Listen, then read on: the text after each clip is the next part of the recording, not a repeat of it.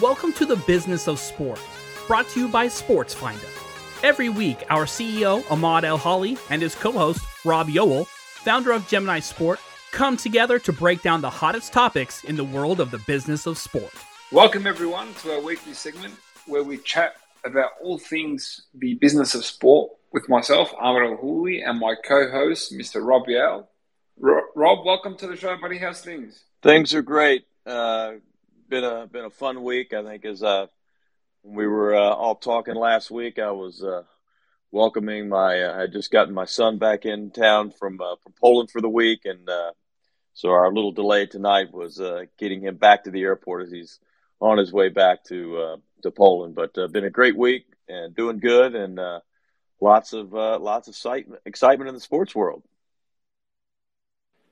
Fantastic. Absolutely. Since our last chat, there's been many developments. We'll start right at the top with Tiger Woods and Rory McIlroy, new golf venture. I mean, this one apparently has been in the works for a couple of years. Yeah. Woods, McIlroy, and Mike McCarthy, co-founder and CEO of the newly formed Tomorrow Sports Group, they've launched a golf league that will pretty much operate in partnership with the PGA Tour. It's a more engaging, different format to what's really out there. I mean, it's really especially designed for virtual courses in front of like larger crowds and television audiences. So, it's a more in today's world. What are your thoughts on these innovations and additions to the world of golf? Well, again, the one thing we've talked about the LIV Tour, on this podcast as well, and I think one of the things that it's done that in a positive light, it's forced the PGA Tour to, deal with a little bit of competition and think outside the box. And what Rory and Tiger are doing, they're firmly aligned with the PGA Tour. And they're working closely together to reach out to that new fan base, develop those millennial and younger fans that want to engage in the game, and they want to engage it in a different way than their parents and their grandparents did. And so look, I think any time that the game of golf is growing, it's good. And when you've got two of the biggest names in the game involved in a new approach and a new look, and obviously they've got the support of the tour behind them.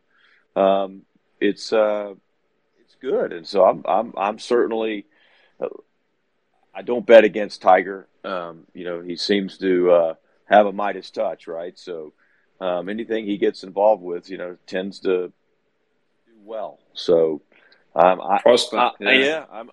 anticipating that. He will this venture with he and Rory is going to be successful, and certainly look forward to seeing it grow.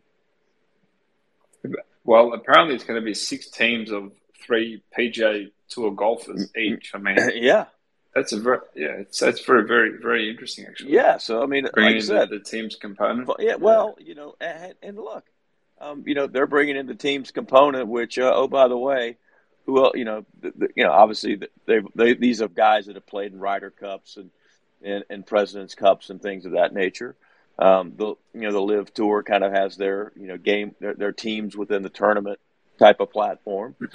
Yep.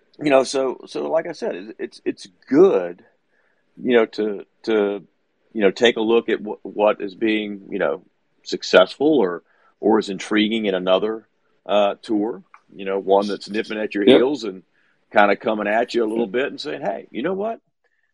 That team concept's pretty cool. I think we can do something with that as well.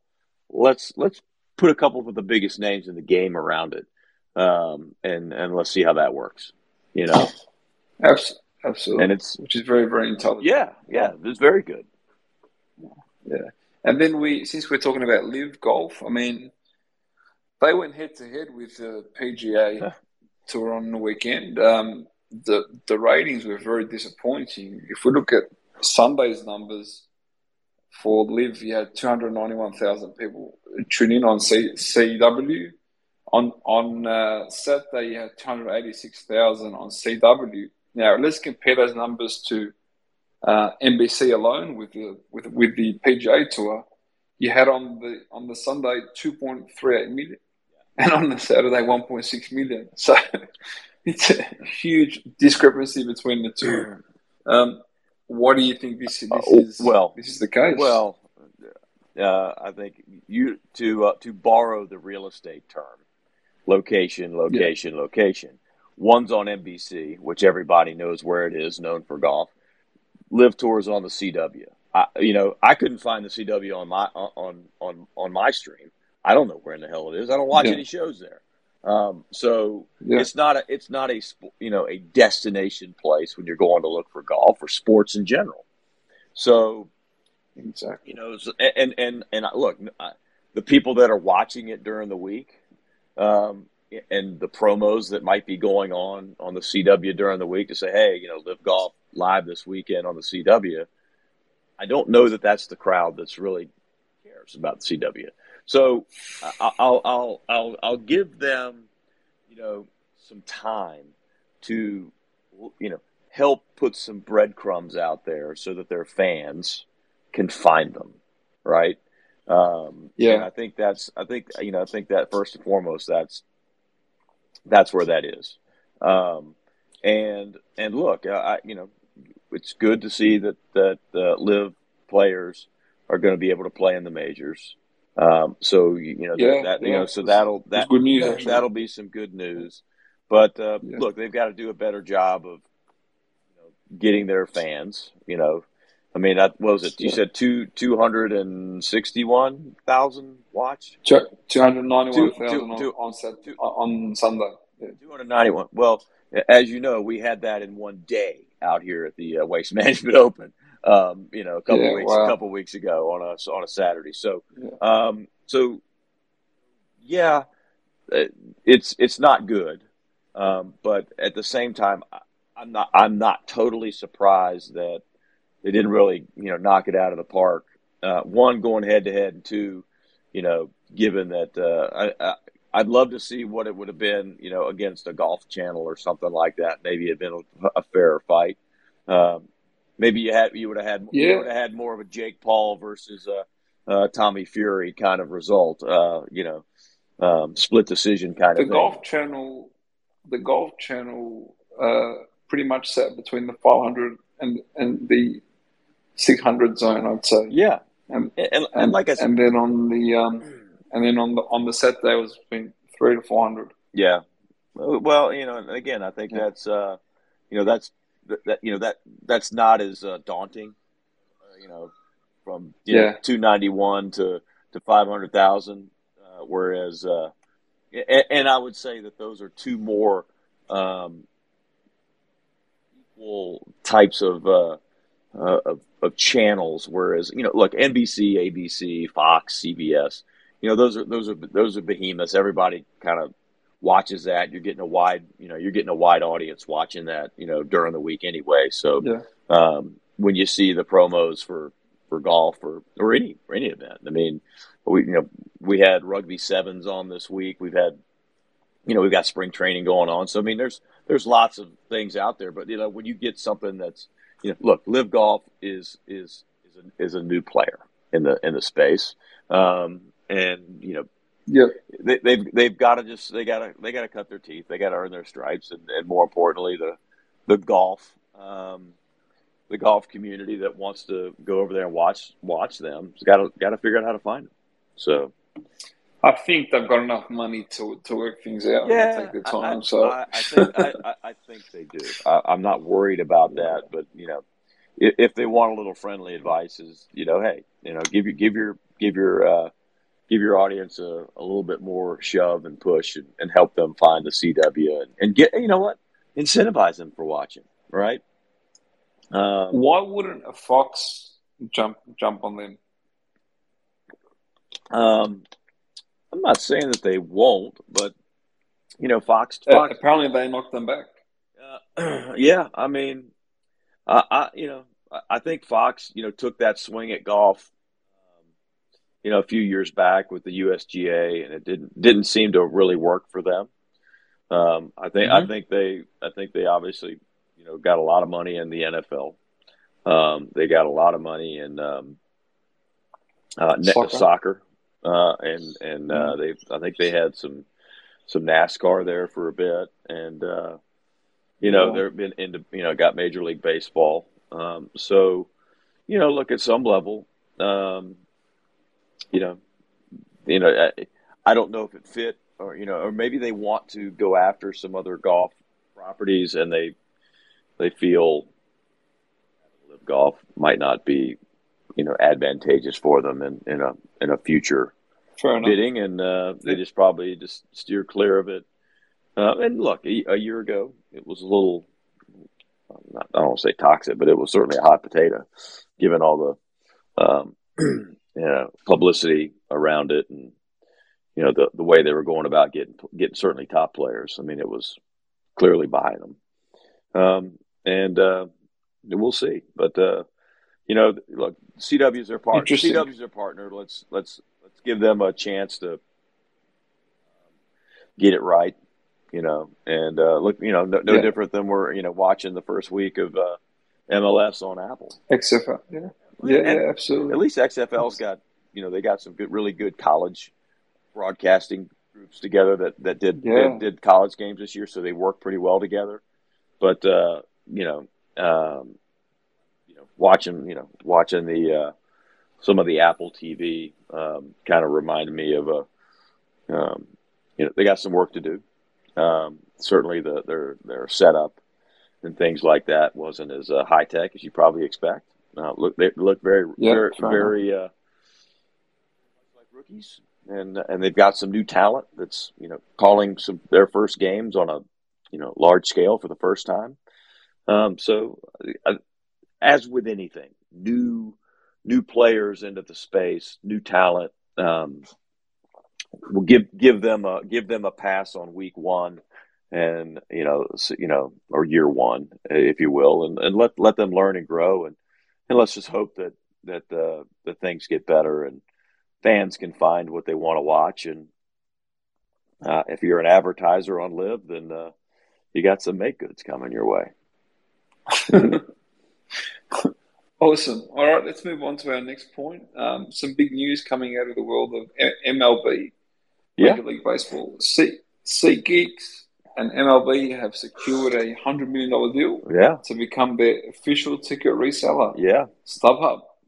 Yeah, well, it's a 5-year deal, average $20 million per season, and very interesting. I mean, some of the reasoning that I found why the move happened, obviously other than monetary, is that the SeatGeek user base apparently is a younger audience, and has a wider audience pool that could potentially add new people to the world of MLB. Yeah, and SeatGeek, we know those folks very well.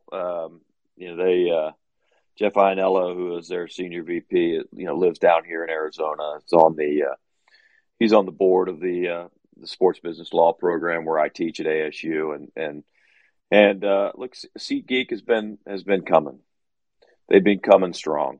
And to your point, they're a much younger demographic, very big in they were always grabbing the entertainment space and secondary opportunities with non-traditional leagues, but as you've seen more and more, they've got but they were starting to establish more deals. They have the Cardinals here, so they've got State Farm Stadium, so they just finished doing a Super Bowl.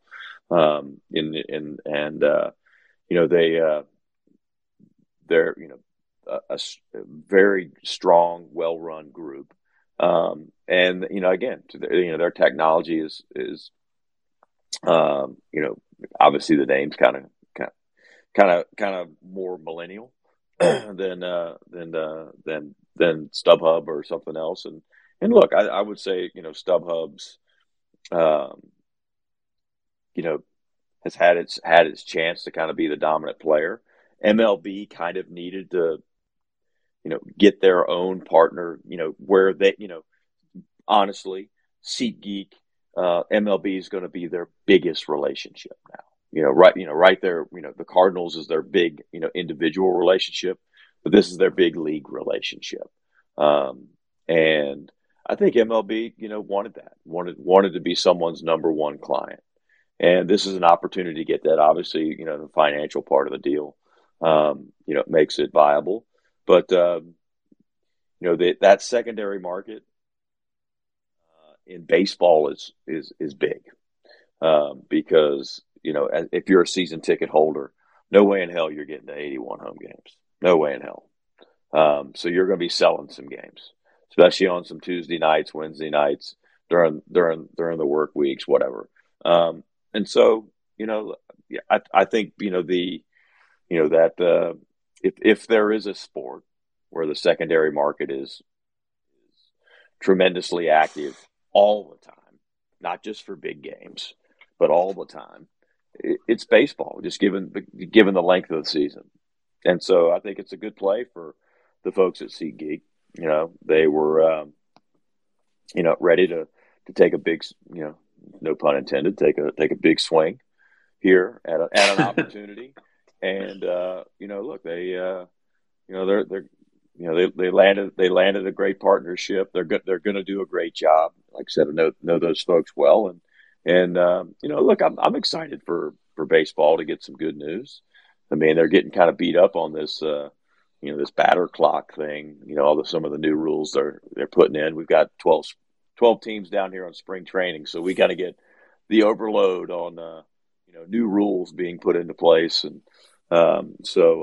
baseball needs some needed some positive news, and that's great. I mean, and it's a company that I tend to like. I like seeing them, take this step into prime time in a way.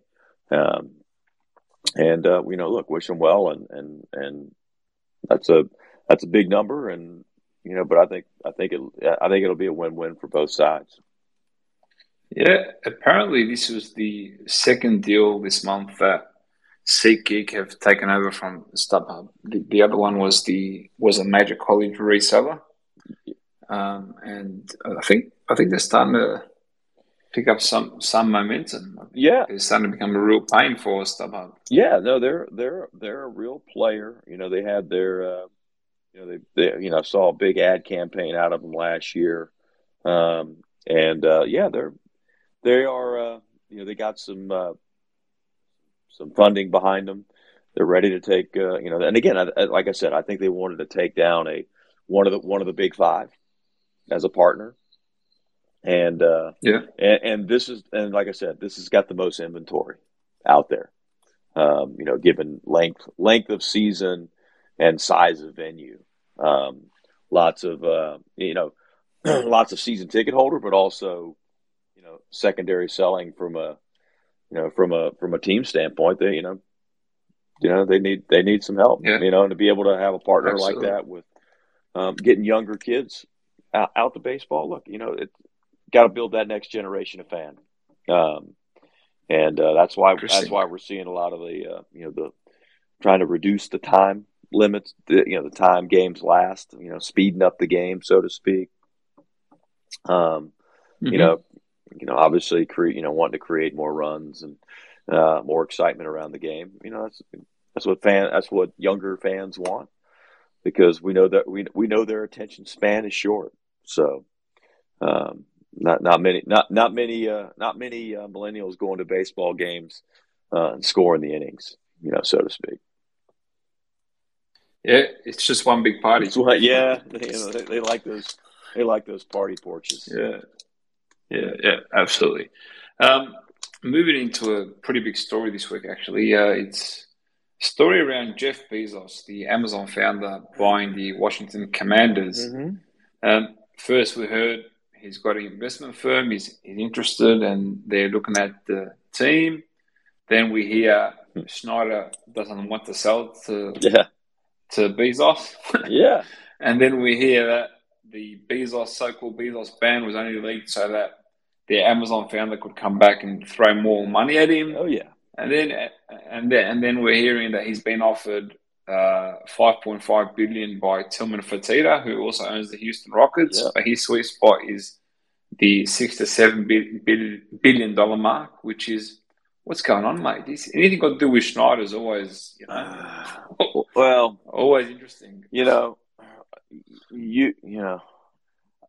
couple things is, Dan Snyder's got to realize that the jig is up. I mean, he also kind of put out there that he wants to be, exempt from any, if he sells the team, he wants the owners to, exempt him from any further, conversations around, wrongdoing or whatever. He wants immunity at some level, which, what is he, the president of the United States? What's going on? I have no idea. I mean, I guess you only ask for that if you really did bad stuff. But, as it relates to,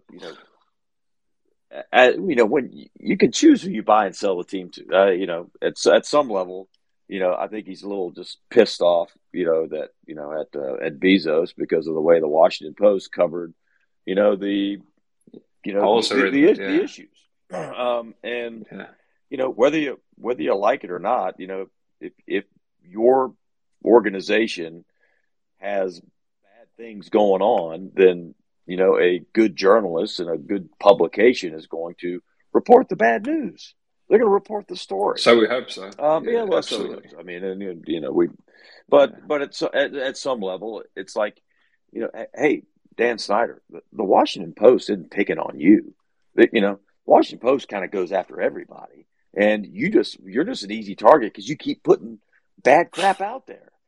Your team stinks. You got drama amongst the team, and you've got drama within the front office with all this, culture issues, and obviously, we saw how that worked here with, with the Suns, with a culture issue that resulted in the sale of a franchise, and at the end of the day, take the damn highest bid, get out, get on, move on with it, and look, I don't think Jeff Bezos instructed the Washington Post to go drum up a story and write about it so that you would get in trouble and have to be put in a position to sell the franchise so he could buy it. I just think that he's in a position to buy lots of things, right? I mean, he built he's flying stuff to the moon for shits and giggles. He's rumored to be in the mix if Seattle, gets an NBA franchise. I mean, the guy's the richest guy in the world, second richest behind Elon. Third now. Yeah, that's right. That divorce will get you, man. That'll take you right from 1 to 3 real quick. But, he's got the ability to buy the team. And so, for Tita coming in, yes, they want to, it's the job of his bankers to create a competition, to create a bidding war, get the best price for their client.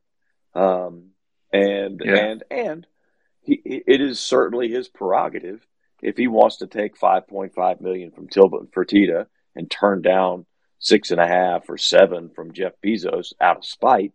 Well, good luck to Tillman. Good luck.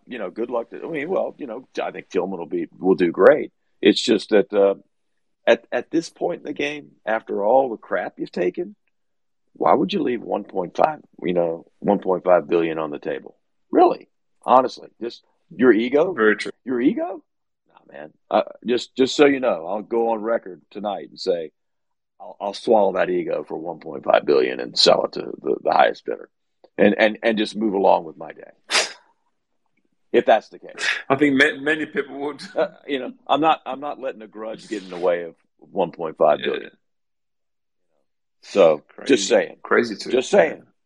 So yeah, I mean those are billionaire problems, and so many people aren't going to relate to why, but we've seen petty things, decisions being made because of petty feelings before.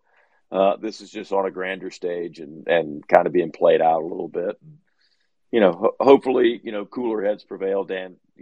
I'm sure I'm sure Mrs. Snyder will remind him that 1.5 billion is a large sum, and she's got some shopping to do. So,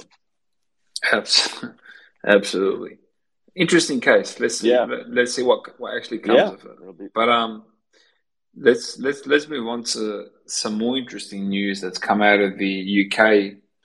The EFL TV rights are up for renewing in season 2024.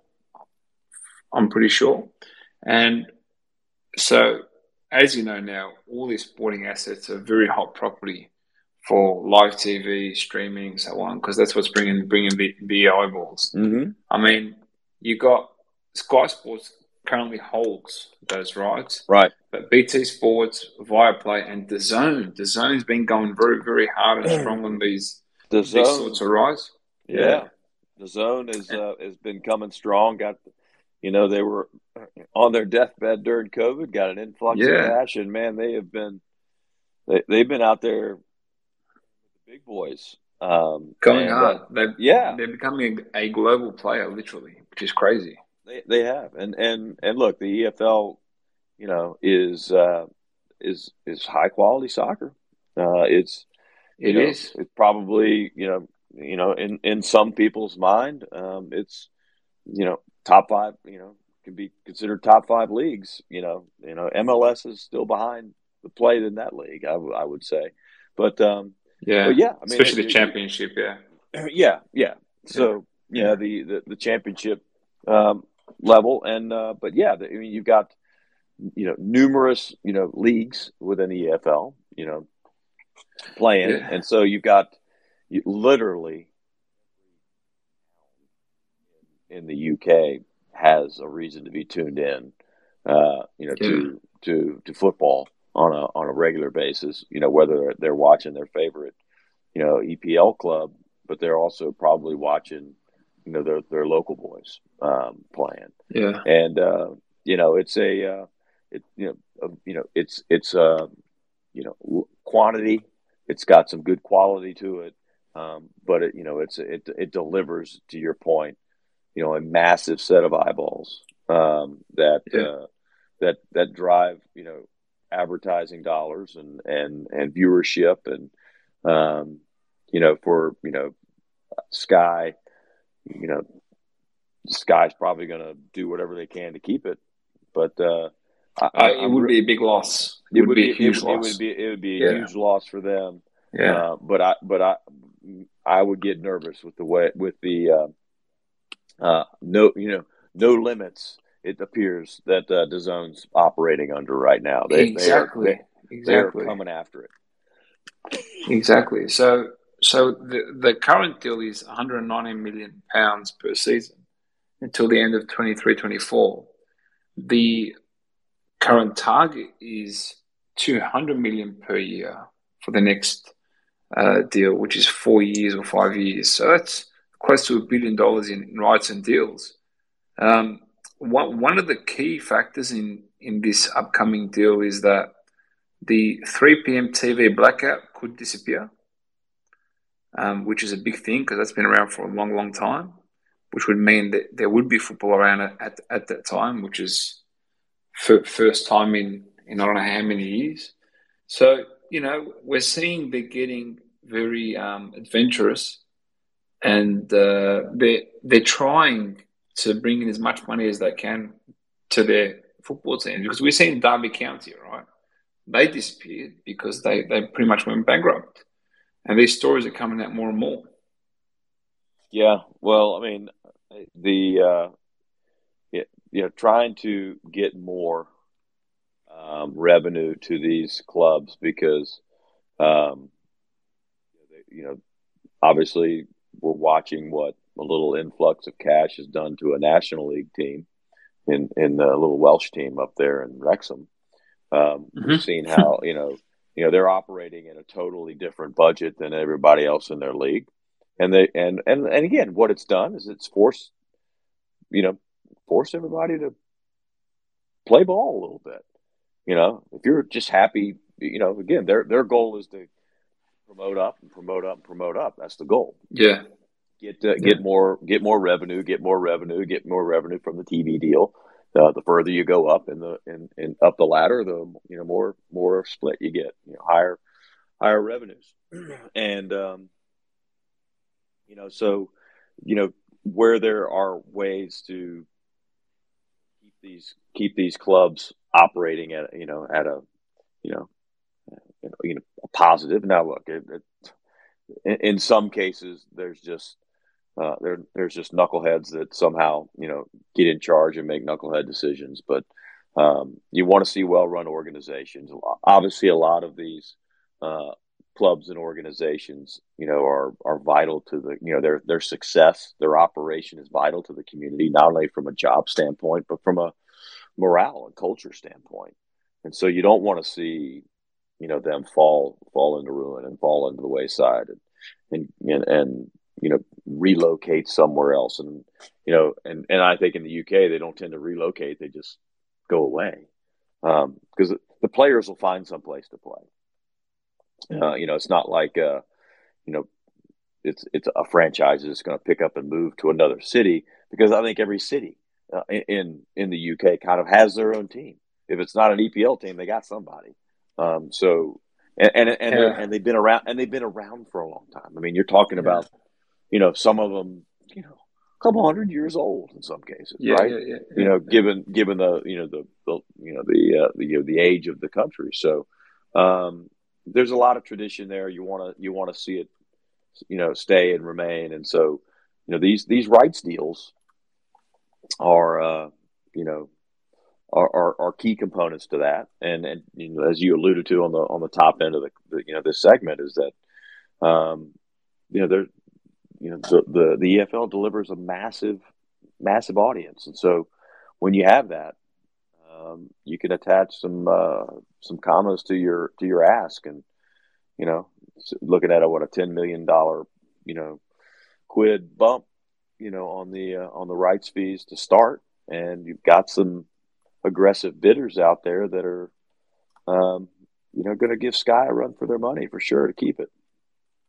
Yeah, I mean, one of the things that you touched on, you said almost every city has a team, and that's the power of the promotion from the League Twos, the National League, all the way up to the English Premier League, is that every city believes they have a chance to play in the Premier League because there's the promotion and relegation.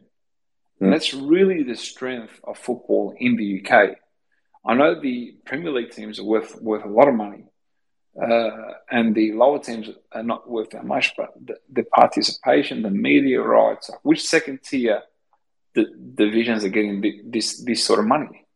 Not many at all, really, right? Especially when you look at how much money the English Premier League is making for their broadcast and TV rights. So it's a really powerful system that they have in place there. Yeah, no, like I said, and the again, it goes back to the level of play that with promotion and relegation, you're getting 2-3 clubs coming down from the Premiership each year. You've got ones that are fighting to stay up, and you got a little bit of yo-yo going on, but you get some. We saw West Brom go down, and it's one that hopes to go back up, and we've got a few name brands. Nottingham Forest came up. Nottingham Forest came up. You got Leeds, pushing on the cut line, and so you've got some strong clubs. I mean, I would say some name clubs that could find themselves down in relegation. I mean, and so for a year or two, you could have a strong audience there. That's a Premier League audience that's watching at that level.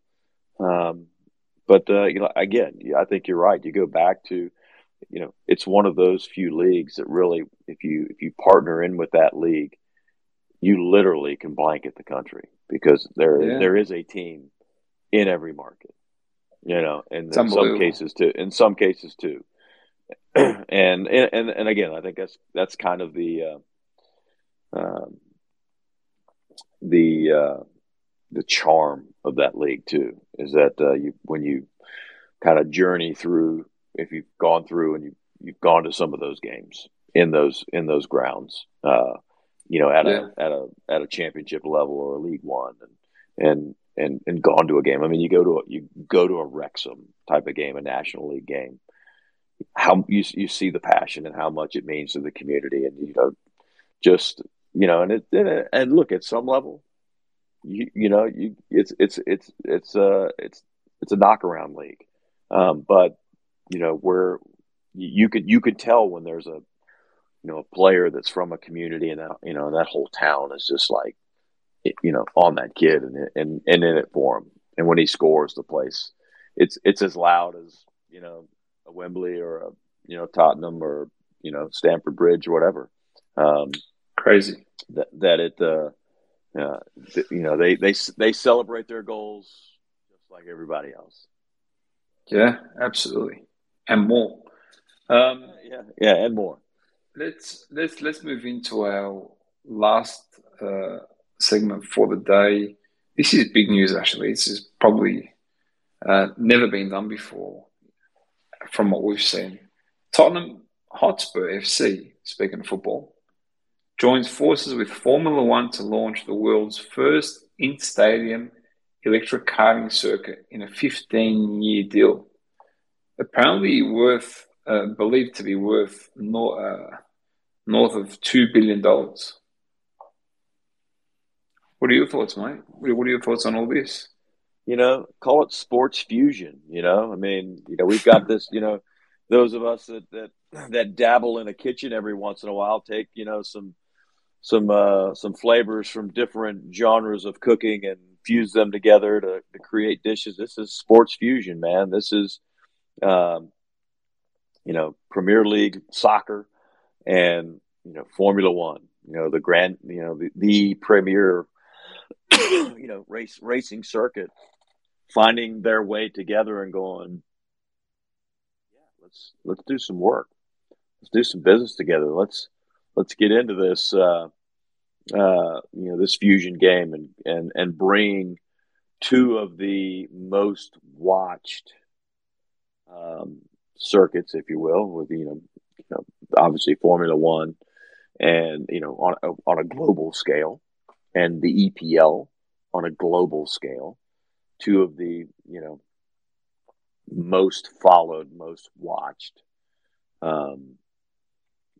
properties, and here they are coming together and creating this relationship. So I mean, look, we're at a point in the sports business where creativity is kind of coming is coming fast and strong. And I think for if you think you're going to be able to kind of rest on laurels for the next 5 years, I think you're gonna get passed by. And this is one of those moves that just says, I'm gonna get ahead of the game. I've got a powerful brand, Tottenham, EPL, we're an NFL, stadium site here in London. Let's get with the biggest motorsports league on the planet, and let's bring it inside. Let's bring it. Let's merge our audiences and our assets, and let's go. So Yeah. I love creativity. I want to see how this plays out. I mean, dude, if it fails, it's a spectacular fail, and everybody likes to watch the car wreck, so to speak. I mean, this is literally one that I think, look, high risk, high rewards kind of thing. I think both brands are strong enough to sustain a slow start, I'm curious. I'm curious to see kind of how this plays out and what they do. And I love innovation. I love people having the guts to come up with new ideas. And here we go. I mean, let's see what happens. Awesome. Sounds amazing. And that's it, really. I mean, that brings us to an end to our show. Like I do every week, I'll give you some parting words. What do you got for us this week, buddy? Well, I think, this week, we're watching the regular season of, college basketball come to an end. We'll be heading into tournament season. March Madness arrives this weekend with, some big rivalry games and college tournaments on the horizon. We've seen another, large chunk of a NBA franchise get sold. With the Bucks, with Lasry selling his $3.5 billion to the Haslets, who seem to be, wanting to build a sports portfolio. Now they have a piece of an NBA franchise along with their ownership of the Browns and the Columbus Crew and the MLS. Wow. And let's keep an eye on we got the NFL Combine this week, so there's got a lot of good stuff going on. But again, I will say that always enjoy the opportunity each week to get on here and touch on some of these topics that inevitably give us an hour's worth of content and more in some cases to discuss that are newsmakers. And we'll see how the see if the Glazers can sell the team, see if Everton gets their ask, and obviously watching congratulating Messi on his FIFA award, and what a class act. He didn't vote for himself. He reveals his vote and didn't vote for himself and still won. Mm-hmm. I guess when you're the GOAT, that's what happens. You don't have to vote for yourself. But everybody else will. Everybody else will, because they kind of know you're the man. But I appreciate the opportunity to come on this week with you, and another exciting week of activity behind us, and no doubt we'll have some exciting and fun topics to jump on next week. Awesome. Thank you very much, Rob. Thank you very much to everybody that's listening, whether it's on Twitter or on our podcast. We'll catch you all next week. Take care, everyone. All right. Take care. Thanks for listening to the Sports Finder podcast. Subscribe to our show for the latest episodes on Spotify and Apple Podcasts. And for more information, check out our website at sportsfinder.com.